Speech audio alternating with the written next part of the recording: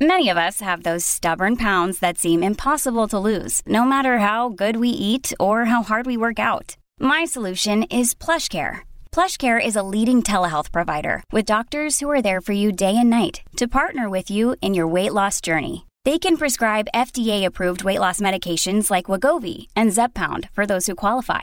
Plus, they accept most insurance plans. To get started, visit plushcare.com/weightloss. That's plushcare.com/weightloss. Injured at work in a motor vehicle accident or had a fall in a public space? Speak to Your Claim Lawyers, a no-win, no-fee personal injury claims law firm that specialises in maximising compensation claims for injured people. Call 1-800-YOUR-CLAIM or yourclaimlawyers.com.au. Fast forwarding, if you like, Chris, but staying on the domestic front. I mean, you left WA for Victoria after 10 years in 2008. Now, it didn't go down well with the locals, I think it's fair to say. The then WACA CEO Graham Wood described it as bewildering. Why did you make the move in 08 to the other side of the country? Wow, where do I start? Yeah, I think it was. Look, I was probably just a little bit at odds with how the selection was getting done. I think, you know, like Tom Moody's had an incredible coaching career. I think his motto really was kind of, we'll pick talent, and there were much more talented players than me, but that didn't make them better. When I played my test match, the first test match, I played that test. I think we finished on the Sunday and the Monday, and the following Friday, WA were playing a one-day game, and I wasn't in the side. So it was kind of this, you know, weird kind of sensation where I just felt like I was being undervalued a little bit, and that other players were being overvalued. And I tried to kind of talk to Tom about it, but he just saw things differently, really. But the good thing about, like, with us, with Tom, I've done a bit of commentary with him since, and we get on really, really well. I think both parties now reflect back and go, gee, we both could have handled that so much better. But yes, it was probably just a moment where I just felt like, you know, I had much more value to give, and without sounding, you know, I don't know, bitter, I went to Victoria next year and I won like one day player of the year, in the competition. So it was kind of, you know, it was a bit like selection is a lot subjective, and at the time I just didn't think that they were making the right ones, and felt for my own career I probably needed to go elsewhere as well, because it's really hard, I think really hard also to get into the Australian side if you were only playing one of the formats at the time. It was one of those things that if I look back at my career, I came back to play at the WACA next year. We had a one-day game and then a four-day game, and I got 75, I think, in the one-day game. I got man of the match and we won, and then I actually scored 200s in the four-day game, including hitting Adam Boges for a sweep shot four to win the game in the fourth inning.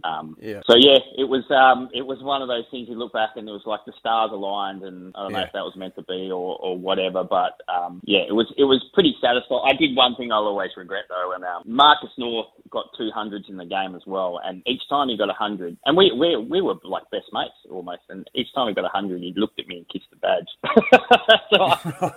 And I said to Dave Hussey in the second innings when he did it, when Marcus did it, I said if he kisses the badge this time and I get 100 in the second innings, I'm going to kiss the badge as well. And sure enough, it all played out, and I got 100 and I kissed the badge, you know, and it just didn't go down well at all either. And I regret that. That was a bit of shit behaviour by me, if I'm allowed to say that. I remember that vividly. Yeah, ultimately, I mean, the move obviously paid off coming over to Victoria, but we speak about how you had to, you know, fight and scrap for everything. I mean, how close did you think you got to losing your Cricket Victoria contract years later when it was 2012? Oh no, I was told I'd lost it. So head selector, I remember this.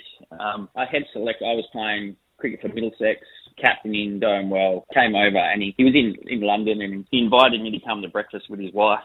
And I was thinking, no, this is nice, you know, it'd be good to see him and have breakfast. And then right there and then he you know, we were having breakfast and then he told me, he said they weren't going to renew my contract. Like, what do you mean? And then his wife was sitting there, so I don't know if he did that purposely or what, or I don't know, but I immediately after that meeting, I got on the phone to my agent and I was you know, devastated, and at that stage I was genuinely thinking of going and playing as an overseas player in South Africa or New Zealand or something like that in the summer, and just wanted to keep playing. I didn't think I was ready to finish. And then Ashton Agar, actually, last minute, he went to Western Australia and the last contract came up and I took that. I went from being on like the top contract to the bottom contract at the time, but I was just grateful to still be playing. Want to witness the world's biggest football game? Head to iCanWin.com.au, predict Australia's score with a crystal ball, and it could be you and a friend at the FIFA World Cup Qatar 2022 semi-finals, all thanks to McDonald's. Maccas, together and loving it. TNCs apply.